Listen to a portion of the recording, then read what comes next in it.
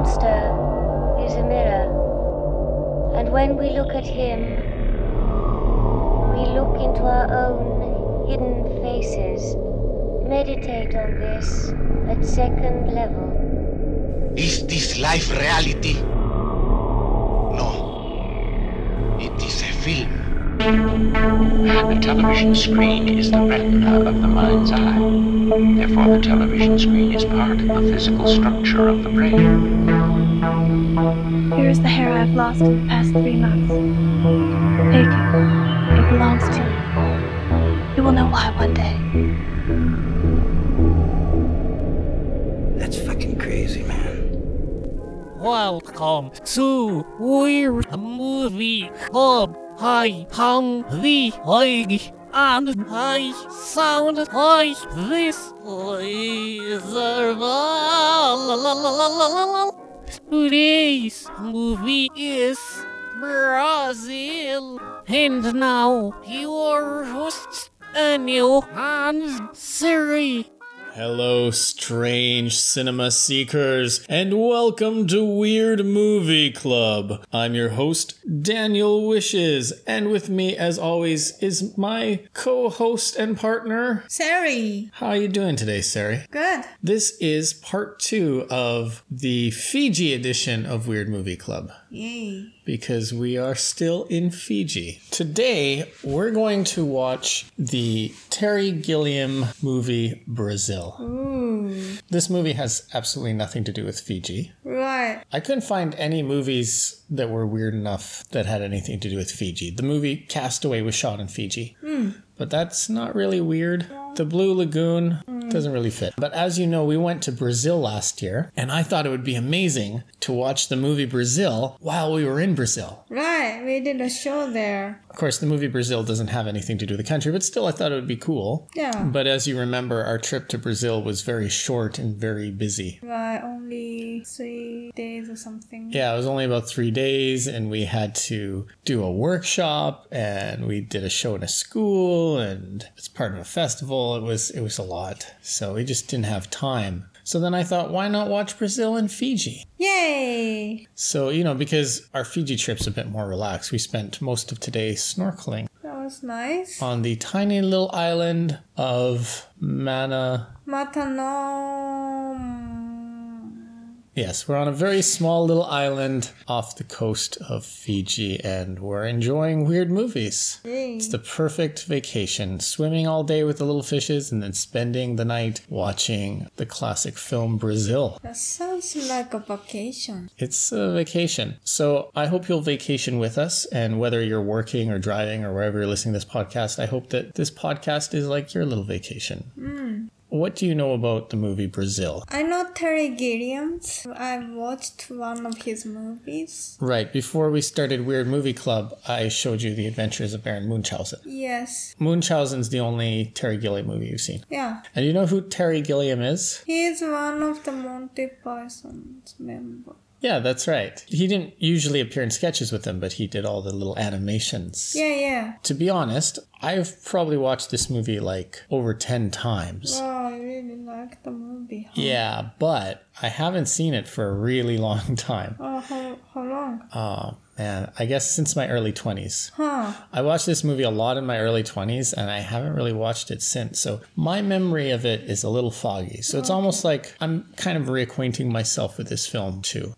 So, weird movie fans, buckle up. We're going to have a short break, watch the movie, and then come back. And then we hope you will join us for our discussion of the classic Terry Gilliam film, Brazil. Yay! See you after the break. Do you wake from your finest fantasy only to return to your daily nightmare? Then it's time to take a stand and into Brazil. From Terry Gilliam, director of Time Bandits. Brazil.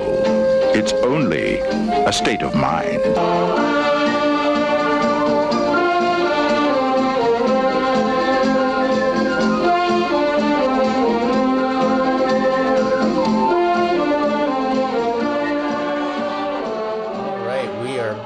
From watching Brazil. Right. Pretty dark movie. Yes. As a lot of weird movies tend to be, they tend to cover some dark subject matter. So what did you think overall, Sari?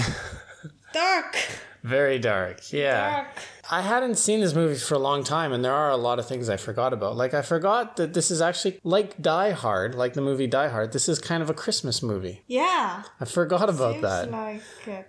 I also forgot about some of the actors in it. They really had, like, kind of a star-studded cast. Did you recognize any of the actors in the movie? I recognized from the credit that there's a famous actor. Oh, you saw it in the credits? Yeah. He did the Harry. Title. Do you know the actor? Robert De Niro. Yeah, Robert De Niro. He's famous. He's very famous. Yes. Did you recognize him in the movie when you saw him? I don't know him well, His most recent film was The Irishman. Yeah. Taxi Driver and... But you're not that familiar with a lot of Hollywood actors, I guess. No. So let's recap the story. Okay. To understand the story, you have to kind of understand the world, because this movie takes place in a very unusual kind of alternative universe, I guess, or different world. Where it's kind of futuristic, but kind of in the past as well. Right. It's kind of a dystopian science fiction movie. But even from when it was shot in the 1980s, a lot of the technology was old-fashioned stuff. And that was intentional. Terry Gilliam didn't want to say that this movie was about the future. He wanted to make it like a science fiction movie, but about his view of the present at that time, the 1980s. So in order to sort of make it a science fiction, but not a science fiction, he kind of incorporated both past and future technology. And created a new style that a lot of people have imitated, a style called retro-futuristic. Okay. Which has inspired a lot of other stories and things. Some people say that this movie was actually the beginning of the whole steampunk movement. Really? Yeah, the steampunk movement kind of evolved from retro-futuristic stuff. The whole idea of like taking old technology and mixing it with like futuristic technology kind of evolved into what steampunk is. This movie is kind of Terry Gilliam's version of 1984. It takes place in this world where the government controls everything, but it's like very inefficient and mistakes are made, and it's not like a happy world to live in. So he was just super unhappy. He saw nightmare in his real life, seems like. Yeah. The main character is a guy by the name of Sam Laurie, who works for this sort of KGB sort of organization that controls everything and collects information on everybody. And he works in the records department. His mother may or may not be sleeping with a guy who's like really high up in the organization. But she's pulling strings to help him get a promotion, which he doesn't want. Doesn't want the promotion. And during all this, there's an incident. It started off by something very tiny, a tiny little thing having a big impact. A guy kills a fly, it falls into a machine, and there's a criminal that the organization wants to arrest named Harry Tuttle. Yeah. And the machine accidentally changes the name to Buttle when the fly traps in. So because of that, the ministry arrests the wrong guy, an innocent guy, and they take him away and they torture him. And then because they had the wrong records, they didn't intend to kill him, but they didn't know he had a heart condition, so he dies. So Sam Laurie is sort of put on the case of this to sort of deal with this situation by giving some money to the widow of the guy who was caught wrong. All the technology in this movie is like really overcomplicated and kind of inefficient, and nothing seems to work properly. There's these weird ducts that everybody has in their houses, these like kind of hoses. Right. The movie even starts with like a commercial for like, get different colored ducts to make your house look nicer. And when I say ducts, I don't mean like the quack quack. I mean ducts. Yeah. Like ducts. Heating, cooling. Anyway, so he's having lots of problems with his house, including his air conditioning or heating unit goes on the fritz and it gets like boiling hot in his house. So he calls someone and they say, we can't send anyone yet. And then that's when Robert De Niro comes in. Right. He's the real Tuttle. His whole deal is that he just helps people fix their like climate control units for fun and adventure. Right. He doesn't even accept any payment, and he's kind of doing it as an outlaw. He's like like the Robin Hood of fixing people's cooling systems. But then after that, some actual repairmen come and they kind of figure out that this guy's been there and it's going to cause Sam some trouble later on. But he's able to like temporarily stop that. So when he goes to visit the widow to give her the check, he sees the widow's neighbor, who just happens to be the woman from his dreams, because he keeps having these dreams where he's this brave knight with this suit of armor and wings and flying through the city and being chased by these doll things, and he sees this woman. It's the woman from his dreams, so he wants to learn more about her, but she runs away from him, and it seems like she blows up his car, but we never actually see her do that. At the same time, there's also these terrorist attacks happening everywhere, like these brutal terrorist attacks where there's these bombs going off and killing people. So when we see Sam's car get blown up and she's in the proximity, we kind of think, oh, maybe she's one of these terrorists. So then, because she's the woman of his dreams, he starts looking for her, but he reaches a dead end because he can't get her file. And the only way he could get the clearance to get her file is if he accepts the promotion and joins the Ministry of Information Retrieval, which he doesn't want to do, possibly because they're like really, really evil. He also has a friend in the information retrieval company called Jack. And did you recognize the actor who played Jack? No. That was Michael Palin, who's also one of the members of Monty Python. Okay. The reason why Robert De Niro played that part in the movie is because Robert De Niro somehow got a copy of the script and he actually really wanted to play that character. But Terry Gilliam had already promised the character to his friend from Monty Python. So then he made that other part for Robert De Niro. So is it added, the hero? I'm not sure if it was added or if that was always a character, but the fact that Robert De Niro played such a small part and agreed to do it just showed how badly, I guess, he really wanted to be in this movie. Terry Gilliam was like, no, sorry, this is for my friend, but I'll give you this other part. So he accepts the job and he moves into the new office, and it's a bad office. He has to share a desk in between a wall with another guy. But he gets the information. He finds a woman whose name is Jill. He ends up getting into a bunch of trouble with her, and there's a lot of confusion about is she or is she not actually a terrorist. Oh yeah, there was a bomb in the shopping center. Yeah, so he sees his mother. His mother, by the way, is like obsessed with plastic surgery. Right. And her friends as well. And he runs into his mother in a shopping complex and a bomb explodes. And he thinks that it might be Jill, the girl he's in love with. And he gets mad at her. But she's like, it wasn't me. And she starts trying to help people. Yeah, and then they got attacked.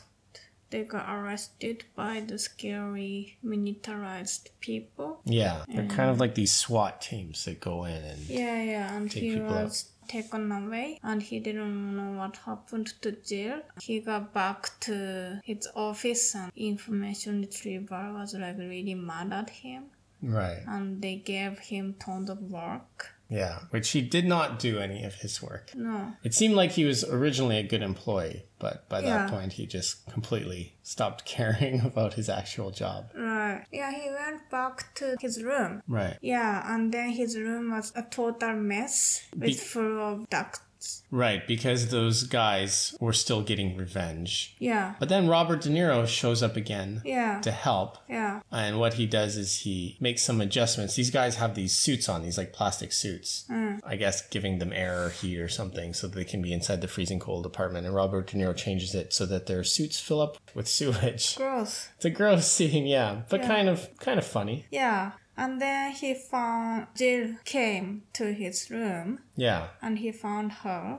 Right. And he took her to his mom's place. Right. And it seems like they're going to finally hook up. Yeah. But then he has an idea. He's like, I know how to rescue you. Yeah. And he breaks into his boss's office. Right. Using a secret code for the elevator that I guess was a message from his dad. Right. And he changed the records in the computers to say that Jill is dead. Right. So that the police wouldn't chase her anymore. Right. And then it kind of seems like a happy ending. They're like making love, and he says, there's kind of a gross line in the movie where he says, you're dead. And she says, well, how would you like to enjoy a bit of necrophilia? Yeah, what does necrophilia mean? That means sex with a dead person. Oh, gross. Yeah, sorry, Sarah. But then it turns out that things haven't worked out well because the police come in and we hear some gunshots and it goes to black. Right. And he's been arrested, and they think he's the terrorist. Right. And it suggested that Jill got killed Right. when all this was happening, Right. when they were arrested. So then he's sent to be tortured by his friend, Jack, Right. to get information out of him. It's looking really bad for Sam. But then, just as he's about to be tortured, Jack is shot in the head, and a bunch of, I guess, terrorists come in, they rescue him, and then there's a giant rescue where the soldiers come in, like all kinds of fighting. It starts to get a little bit dreamy at that point, though. Yeah. He goes to find his mom, who's at the funeral for her friend who's died, and for a few moments, the mom's face looks too young, and in fact, it looks like the face of Jill. Yeah, it was. But then it actually turns back into his mom's face. Everywhere he goes, the police chase him, and we keep thinking he's escaped, but he isn't. And then eventually he runs into a house, which is a house being pulled by the back of Jill's truck. And he's reunited. He's in the cab of the truck with Jill, and they go to this beautiful green countryside, unlike anything we've seen in the film to that point, because everything is like kind of industrial and awful looking, but they've somehow found some paradise. But the paradise is interrupted by Sam's boss and Jack, who are looking at him. It seems like he's still in the chair. He's been in the chair the whole time, so the last 15 minutes or so of the movie was just a dream, and he's actually lost his mind, and we fade out as he's singing the Brazil song. Right. And that's the end of the movie. Yes. I've heard that Terry Gilliam has said that the moral of this movie, or the message, was that everything bad that happened to Sam was because he fell in love. And that falling in love is bad. Not sure if that was a joke or not. Okay. So I was worried about whether you would like this movie or not, because it doesn't have a happy ending. Yeah. And you usually like movies with happy endings. Yeah. Although you enjoyed Horse Girl, and Horse Girl didn't really have a happy ending, did it? Well, I guess it kind of did in a way. It had some satisfying ending. It had some like message of hope, while this movie didn't really have any hope at the end. It was pretty bleak. Yeah. What did you think of the humor in the movie? It's funny. Yeah. Yeah. Funny but dark, yeah. Yeah. So what are your feelings about the movie? I don't like it. I don't like this movie. It's not my cup of tea. Is it just because of the ending? Yes. Yeah, I was totally fine until that ending. It's really kind of closes any possibility down, and I don't like that. Like, lots of weird movies are dark, but weird movies have something like, there might be this possibility. And it's kind of, they kind of let the door open so that like people can imagine. But this one, no, like this is the fact, yeah, he loses his mind. His girlfriend's died. That's all. A lot of weird movies are kind of open-ended. Yeah. This one isn't. Yeah. There's no question like, is this a dream or not? It's made really clear that it is a dream. Yeah. I can't believe you watched this 10 times. Most people do like this movie. Okay. A lot of people are okay with having movies that don't always have happy endings. Yeah, I mean, seem... I don't say it's a bad movie. I think it's a good movie,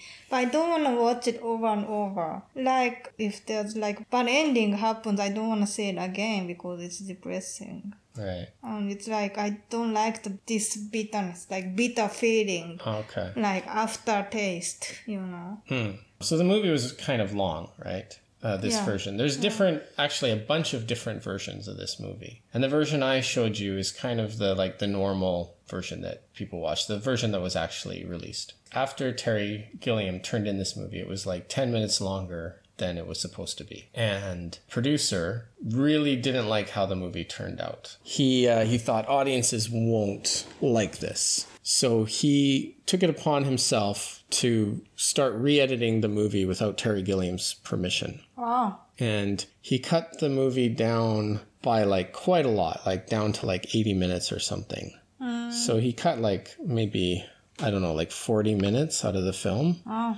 And he changed the ending to make it a happy ending. Oh. I think in that version, which is now known as the Love Conquers All version, in the Love Conquers All version of the film, it's like you see that sequence where he escapes, except it's implied that it's real. And the last shot is they show them going to the green farm, and then they cut to another shot, which is like a repeat of the shot earlier when Sam is having a dream where he's flying with Jill as an angel up into the sky.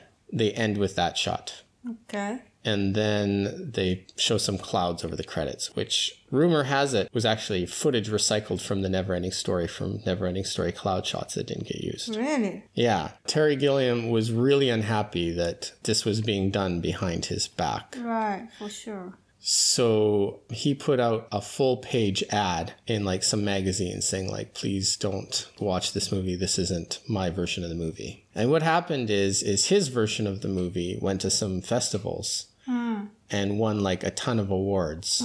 So the movie studios finally, after a big fight, agreed to release his version because it was like very critically acclaimed and people really loved his version. Okay. So in the end, he won and got his version out there. Oh, that's good for him. Would you have preferred to have watched the other version, the Love Conquers All version? That version would be very cheesy. I wouldn't like it either. It's like his kind of like director's intention is completely like going like it was very intentional to show that kind of beautiful landscape sequence to show that he's actually dreaming. Yeah. So it would be really weird to just finish in that scene because it's not director's intention. Like it's kind of clear, and that would make the movie good. I'm not saying the movie was bad. I'm saying the movie is good, but I just personally don't like it. Like I don't like the intention why the ending has to be just not open ending. Just makes me depressed. It just comes to my personal preference. The thing we disagree on is I like the movie and you don't like the movie. Yeah. But I will say that you're not alone. This movie is like really considered a classic today. But at the time that it was released in the theaters, there were people who walked out of the theaters. I wouldn't walk out of the theater. Okay, I'm not saying it was a bad movie. I would watch it till the end and decide what I think. Were you enjoying the movie right up until the end? Or was there any point in the movie where you're like, oh, this is too dark? Because there are like some dark moments that might turn people off. Like there's the moment where we find out that Buttle has died. And then the moment where we find out that Jill dies is a rough moment. And both of those deaths happen off camera. We don't actually see them die. We just kind of hear that they died. I don't know what's worse, like actually seeing them die but it hits you in the gut when you find out about those characters dying kind of off screen. And it's also like a little bit of uncertainty that makes it worse. Because you know it's a movie, and in a movie there's always these reversals where it's like you think a character's dead and then it turns out that they're alive. And in this movie they kind of subvert that. Like in the dream we're given this idea that, oh, Jill is still alive. Although I don't know how many people actually think that, because it becomes very obvious at the end that it is a dream, right? With all the things that are happening, him falling through the coffin and stuff. Yeah. And when we were watching the movie together, you had like kind of a big reaction when you found out that Buttle died.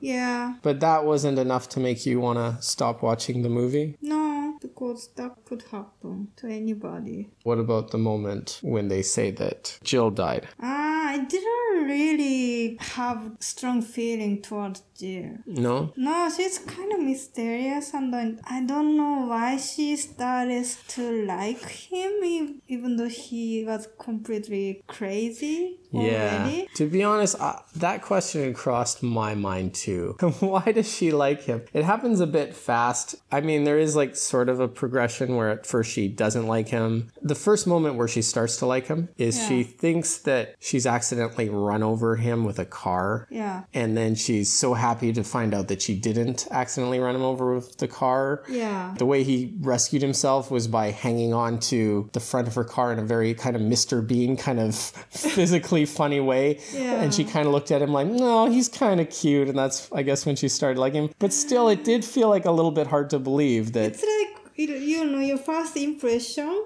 was like -10. And by not running over by car, it could go up to like -8 or something. But not even get to zero. Yeah. You need, like, in order to like somebody, you have to be like plus 10 or something. And like, it's a big gap, and I really don't understand why she starts to be easy on him. Because there's another problem too, right? Which is she has no idea what's going on. She doesn't know that she's in trouble, right? He's like trying to rescue her and she doesn't know how much danger she's in. Yeah. And then he like deletes her from the computer. And there's no scene where he explains to her what's going on. But she's relieved that he's deleted her, which makes me think at some point off camera, he must have explained to her the danger she's in. And at some point she learned, but we didn't see it.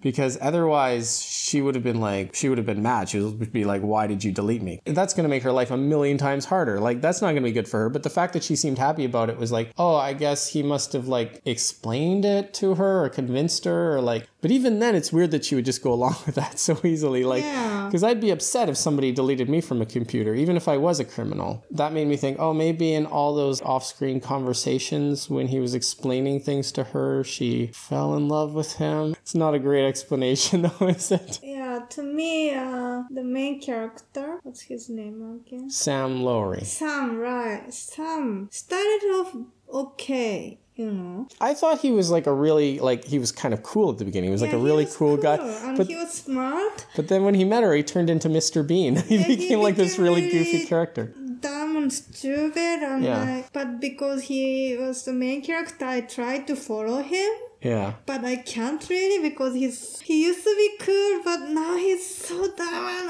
Why is he doing that? And I think that was like what Terry Gilliam was trying to show, is that he was like this really intelligent guy, but then love just made him a complete idiot. Yeah, but then like because it was weird. Like usually in lots of stories, the main character starts off kind of likable but not cool or not skilled, and then like it's kind of, I mean, maybe it's only adventure, but it kind of grows up to be like a better person to learn something, but this is kind of opposite. Yeah, this is the opposite. This movie kind of goes against a lot of your expectations. A lot of things that you would normally expect to happen in a movie don't, and it's sort of like a backwards progression. Instead of following the path of a hero growing, it's really like a demise. Yeah. And then a tragedy at the end. You know, it's kind of like a Shakespearean tragedy in a way where he starts off better, except his life's not that great at the beginning, so you kind of want to watch him go up, not down. Yeah. Usually a tragedy is like when a king becomes a pauper, and a drama or a adventure is when a pauper becomes a king. He was never really a king. I mean, he had like advantage over like other people because he had like a better job than other people. He was like in a better position than Buttle, right? But still, his life wasn't that great. No, nobody else cool except maybe the Tattoo. Robert De Niro's character, yeah, was pretty cool. Well, Jill's kind of, she's pretty cool. Like, we don't really learn a lot about her. If we did learn more about her, I imagine she might have turned out to be a cool character. I remember when she was driving her giant truck, you kind of said like, oh, she's a badass. Oh, yeah, I liked her at that point. Yeah. I started losing her when she started to like him. That's because it felt inconsistent with her character, didn't it? Like, that's the problem, is it was he was so annoying. Like, he was like kept asking about the present, and like he started accusing her of like it felt like the only reason why she ended up liking him is because that's what needed to happen for the movie. Yeah. It's like the movie needed them to be together, but it didn't really make sense. No, he was like becoming so stupid, and like she is such a cool established character who doesn't really seem like... If they had given us some kind of reason, like just any tiny little reason why she would like him back, but we were never really given that. Other than she's happy that she didn't murder him by accident. Right. Which I guess shows that establishes that she's a good person. Yeah. Well, not only that, there's a scene early on in the movie where Sam is in a restaurant with his mom. And there's a terrorist attack, and half the people in the restaurant are killed. like really horribly, and he just kind of ignores it like he doesn't care. Right. And the restaurant puts up like a little divider between them and the victims so they can still enjoy their meal, which I don't know how they would because the food looked disgusting. Yeah. They're eating like some kind of mashed, ground up, gross food, but he's like, he doesn't seem interested in helping at all. But then when the bomb goes off, it's almost treated like a very sick joke when we first see the terrorist attacks. It's not funny, but then in the shopping scene, she's like, we can't just ignore these people. We got to help them. These people are actually suffering. And it's only then that he kind of realizes it and starts helping it. And that's because of her, which I think really shows that she's like a better person than he is. Yeah. And she kind of forces him to try to be a better person. Not that he ever like really becomes a better person. He does do things in the movie to help people, but everything he does is either to do his job or because he wants something. He never really actually does something out of actual goodness. Yeah. Even though in his heart, he dreams of being this hero. He never actually does anything hero. There's one moment where, you know, he has this fantasy where he's fighting this kind of samurai, kind of weird samurai creature with his sword, and he's like a brave knight. And then there's a scene where he's being attacked by some of those SWAT team guys, and it seems like he's going to stand up to them, and he like, you see the fantasy, and you're like, oh, this is his moment where he's going to be brave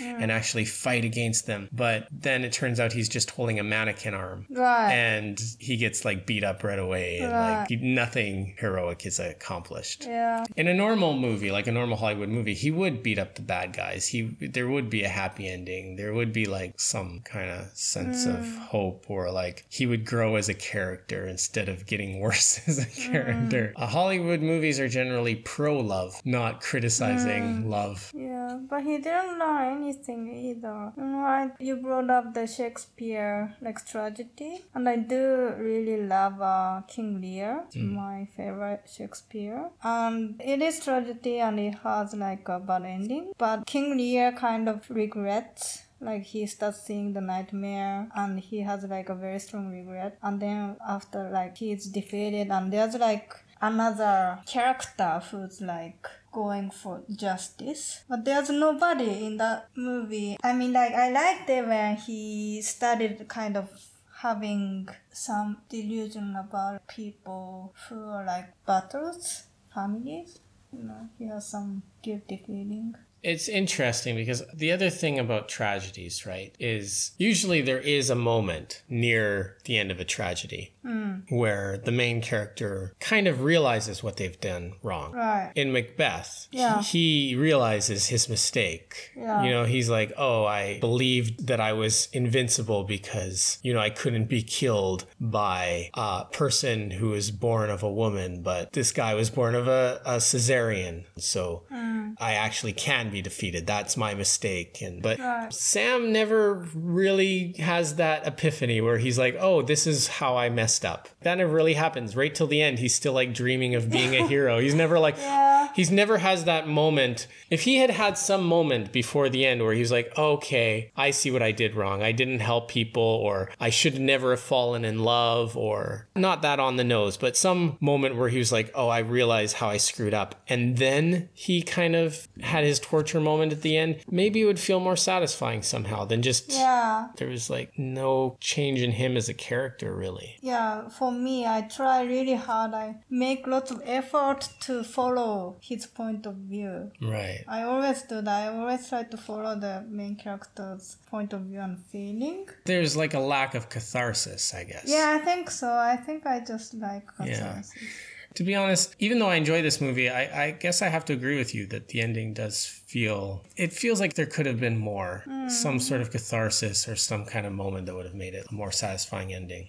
So what do you really love about the movie? I love the humor. I love the visuals. The visuals are amazing. All the like little kind of robot-y kind of things and the futuristic technology and some of the shots. A lot of people have copied stuff from this movie. City of Lost Children borrowed a lot from this movie. They were really visually inspired by this movie. Brazil reminded me of City of Lost Children. There's a movie which we'll probably do later for a Weird Movie Club, but we haven't done it yet. You haven't seen it, by the Coen brothers, called The Hudsucker Proxy. And there's some scenes, like shots that are like really similar. There's a shot at the beginning of this movie where they're showing, you know, in the offices, just this long hallway with all these like workers all dressed alike with papers moving around. They copied that shot almost exactly. They all like the exact same shots in the Hudsucker Proxy. Like they really got inspiration. All of Terry Gilliam's movies just have the most amazing visuals. They don't always have the best storylines, but they always have great visuals, and they always have like a lot of really brilliant scenes. Like if you look at just the pieces and you ignore the overall story, it has like more amazing set pieces than most movies do. Right. You know, if you just enjoy it on like a scene by scene basis, you're like, wow, I've never seen a scene like this in a movie. Yeah. It's just when you put it all together, it doesn't quite flow as well as some other movies. There are movies that are more satisfying but just follow the book and don't have those like amazing scenes and visuals in them. And that's, I suppose, what makes this a weird movie. Right. That's what I love about movies like this. That's why I can kind of forgive the fact that, to be honest, I guess I didn't love the ending either. But I still love the movie because of all the pieces. Yeah. All the like scenes. Like all the dream scenes are amazing. Like when he's flying around and the visuals of his suit and the retro futuristic technology, which he basically invented. Like lots of people copied him, but he was the one who like created that idea of having this like technology that exists both in the future and the past at the same time. You know, the tiny little CRT TV screens with giant like magnifying glasses in front of them. Shots where you see it from the other point of view, so their faces are all enlarged, like the mask work, the sort of creatures, like the mask work, the world building, like the world he's created. It's a very dark world, and it's obviously meant as satire of our world, you know. Right. His idea was like 1984 is like kind of out of date, and when he made that movie. When he made Brazil, it was very close to 1984. And he's like, I want to show what it's actually like now. So it's all about bureaucracy. Like that's how he saw the world at the time. Like just stupid, pointless bureaucracy, people not caring about other human beings, tragedies just being ignored or taken as a joke. Kind of the way on the news you hear like 5,000 people died, but your brain can't register it. So like you just don't care about it. And putting that into like sort of a way where like, well, what if it happened right beside you? Like you were in the same room, but you just still ignored it. You know, just like ways of looking things and like using satire to show like the darker nature of ourselves and how we complain. Like Sam, he seems really excited when Robert De Niro comes to fix his air conditioner. He's like, wow, this is so cool. You know, I don't mind. He didn't seem like he cared at all about breaking the law. But at the same time, he's part of the system. He's part of the problem. Part of him is kind of like, yeah, I'm a hero, but he's not really. He's like part of the very system that he's pretending like he's fighting against, even though he's actually doing nothing against them. Right. And that's sort of like, I guess, a criticism of how things were in the 80s, which still feels a bit similar today, you know. Hasn't really changed. Although years later, Terry Gilliam made another science fiction movie that was a dystopian movie, which he said was kind of like a more updated version of Brazil. Okay. Which maybe we'll watch another time on Weird Movie Club. Sure. I like his style, you know. Style's cool and humor. The office he was working, like everybody was working, but as soon as the boss closes the door, they're all watching a movie, that was funny. And no matter how hard the boss tries to catch them, they're like always one step ahead. Yeah. You see them working and it's really impressive, but then you realize that it's all for show. Yeah. Which is, I think, a way of looking at like bureaucracy. It's like, it's a lot of pretending to work, pretending that your job is important when really it's just like, it's like a show. Yeah. It's a performance. I can really relate to that cause, my second job. You mean not being a puppeteer? Yeah. I used to be an employee of a computer company to install like accounting system to like companies for business. And they spend tons of money, like, you know, companies spend tons of money. So companies buy accounting system or reporting system. There's paying lots of money. Kind of like the systems that they use in this movie with like the tubes and sending messages to Jews. Yeah, it's like that, but it's just invisible, you know. But it often doesn't work. So like, you know, engineers have to keep updating, and it costs a lot, just maintenance fee. Cause like they sell like a package, the package software, but usually those package can't adapt to each company's business operation. But those packages are like selling point is like you don't have to make lots of changes, but it's not true. Like you have to make lots of changes, like a kind of construction, and always happening, and companies keep paying. But their intention, their originally the reason why they wanna install like a new software is to reduce the amount of work they have. Right. But instead they're paying more money to just have to keep working to change their operational system, paying more money, and then those like companies who install the software make more money. I see it's like I can't help, like sometimes it's like kind of magic.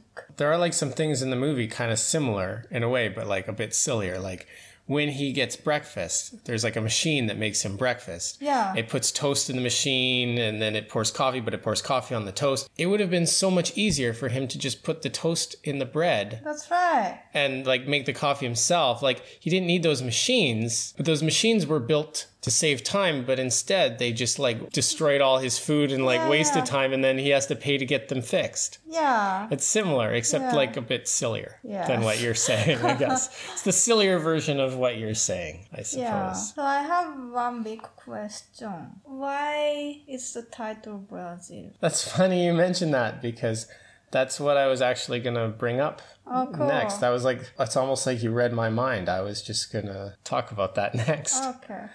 When they made this movie, they didn't have a title in mind. Actually, I think the original title they had in mind, like the working title, was because this movie was kind of inspired by 1984. The original title they had in mind was 1984 and a Half. Oh. Terry Gilliam had this idea of using the song Brazil because he had this idea of like this sort of, you know, just awful, horrible place that's awful but kind of beautiful in a way, but still kind of awful. Like the awfulness makes it beautiful, like in an industrial way, like in the way that David Lynch, I keep bringing up David Lynch, the way David Lynch finds really industrial, ugly stuff beautiful. But he imagined this guy living in this like horrible dystopia and listening to a radio that's playing songs from far away and imagining being far, far away. Oh. So the idea of Brazil was, you know, just like dreaming of being in this beautiful, faraway place. And that's sort of what it represents in the movie when people are singing about Brazil. I think it's Robert De Niro's character who originally hums it, and then Sam gets it in his head. And of course, it's the last thing he's singing in the movie. Right. Because he's dreaming about being in another place. I see. He's escaping through his imagination. Which is like, I guess a big theme of this movie is like he's always escaping using his imagination. Yeah. Which I think is another reason why I really connected to this movie, because I've often found myself in just horrible situations I couldn't get out of and had to use my imagination as like sort of my only escape. But this movie actually went through a whole bunch of different titles before they finally settled on naming the movie after the song. Some of the other titles included The Ministry of Torture, How I Learned to Live with the System So Far, and So That's Why the Bourgeoisie Sucks. Those are all horrible titles. Really. It sounds like something bad Japanese, translated titles. Right.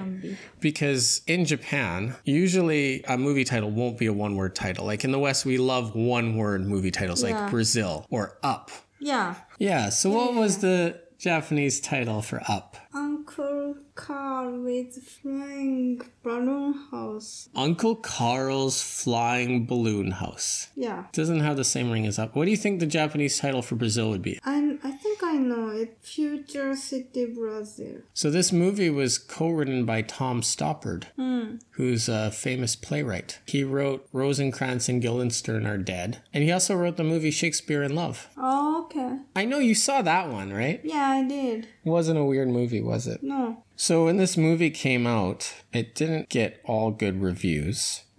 Roger Ebert only gave it 2 out of 4 stars. Oh, and he said that the movie was hard to follow. I didn't find it hard to follow. Me neither. Did you find it hard to follow? No, it was easy to follow. Yeah, strange. I don't agree with that review. In 2004, Total Film magazine named Brazil the 20th greatest British movie of all time. Oh. In 2005, Time magazine named Brazil one of the 100 best films of all time. Oh. Channel 4 voted Brazil as one of the 50 films to see before you die. Oh. Empire magazine put it on the list of the 500 greatest films of all time. Wired magazine rated it as the 5th best science fiction movie in the top 20 list of science fiction movies. And so on and so on. I'm reading this off of Wikipedia. Okay. I don't want anyone to think that I'm trying to just steal and take credit for Wikipedia's Yes. hard work. I am just reading this from Wikipedia. But yeah, it's gotten like a lot of accolades. The film was nominated for 2 Academy Awards for original screenplay and best art direction. Didn't we? No, I think it was just nominated. Do you know what the Criterion Collection is? No. They take like kind of the most classic movies of all time and they put them on the highest quality DVD or Blu-ray they can with like 1 billion special features. Well, it's been released 4 times as part of the Criterion Collection. Wow. This movie has absolutely no CG in it. Everything in the movie is like all practical effects. Right. So all the sets were real. Yeah. You know that set at the end where he's in that giant room? Yeah. That was real. Alright. Did they make it? They didn't have that big of a budget. That was actually filmed at a former gas and coal power station Oh. in Croydon, England. It was like a giant power station. Oh. It looked amazing, right? Yeah, yeah. Unfortunately, in 1991, that building was demolished. And they built an IKEA there. Okay. People have pointed out the irony that this movie is kind of anti-capitalism and there's an IKEA there. Yeah. So you can go visit that IKEA and be like, wow, this is where the depressing ending of Brazil happened. We should go there next time we're in the UK and we could buy some like shelves or something that we have to put together ourselves because it's IKEA. Right. Or we could just get some Swedish meatballs. Yeah. And beer. I'm sure it'll taste better than the food that they were eating in the movie. Yeah. So it says here that Terry Gilliam, I can't find the source of this. I just kind of found this randomly on the internet in some article about 13 fun facts about Brazil, but I can't find the source of this. It says that Gilliam has said that he's very optimistic about things, and he has a theory that Brazil is a difficult film for a pessimist to watch, but okay for an optimist to watch. He says for a pessimist, it confirms their worst fears, but an optimist could somehow find a grain of hope in the ending. How? I don't know. I believe I'm more optimist. Than a pessimist? Yeah. Because Terry Gilliam is pretty much just calling you a pessimist right now in this thing. How do you feel about that? I'm not pessimist. You're more like pessimist than me. That's right. Yeah. Because I'm definitely the pessimist out of the two of us. But it's interesting he said that. That makes it sound like there is some hope in the ending that we just missed somehow. He also says in this quote, cynicism bothers me because cynicism is, in a way, an admission of defeat, whereas skepticism is fairly healthy. It also implies that there is a possibility of change. I don't know. Is there any hope, any glimmer, any speck of hope at the end of Brazil, do you think? No. I mean, we know that Jill is dead. Yeah. Or it's pretty clear that she's dead. Yeah. Sam has lost his mind. Yeah. We never actually find out who the terrorists are. Right. Is Robert De Niro still out there somewhere? He never gets caught. Yeah, so maybe that's it. Maybe Robert De Niro will... Robert De Niro is the only hope. Yeah, maybe... But he's not really involved in the main story. He doesn't actually do anything other than fix people's air conditioners. Yeah. Yeah. Yeah. And those evil government is still there. Yeah. And powerful people still in powerful position. Yeah. I don't see any hope. Me neither. But maybe that's because we're pessimists. I believed. I'm not pessimist. I think that's a mystery that we'll never solve. Where's the secret happy ending in Terry Gilliam's version of the ending of Brazil, which should be the only version, right? Because it's his movie. Maybe everything he says is a joke. Certainly possible. I'm sorry that you didn't enjoy the movie as much as I did. But if we agreed on everything, I guess that would make the podcast boring. Yeah. So I think so. So I hope you enjoyed listening to it. And if you want to get in touch with us and tell us what you thought of Brazil, or if you found the secret hint of optimism or hope at the end, please let us know. And I guess the next time you hear from us, we will probably no longer be in Fiji. No. I don't know where we'll be. Probably Japan, but Probably. who knows? Who knows? Shall we sing our way out? Yeah. Brazil, la la la la la la la la, la la la la la la la la, la la la la la la la la, Brazil, Brazil. Wow, good harmonies. All right, bye everyone. Bye. Thank you so much for listening. Next week's movie is Fly Me to the Saitama. That's right, The Leg. Our next movie is the 2019 Japanese comedy Fly Me to the Saitama, directed by Hideki Takeuchi and written by Tomokazu Tokunaga, based on the manga Tande Saitama by Mineo Maya. Until next time, you don't exist anymore, I tell you.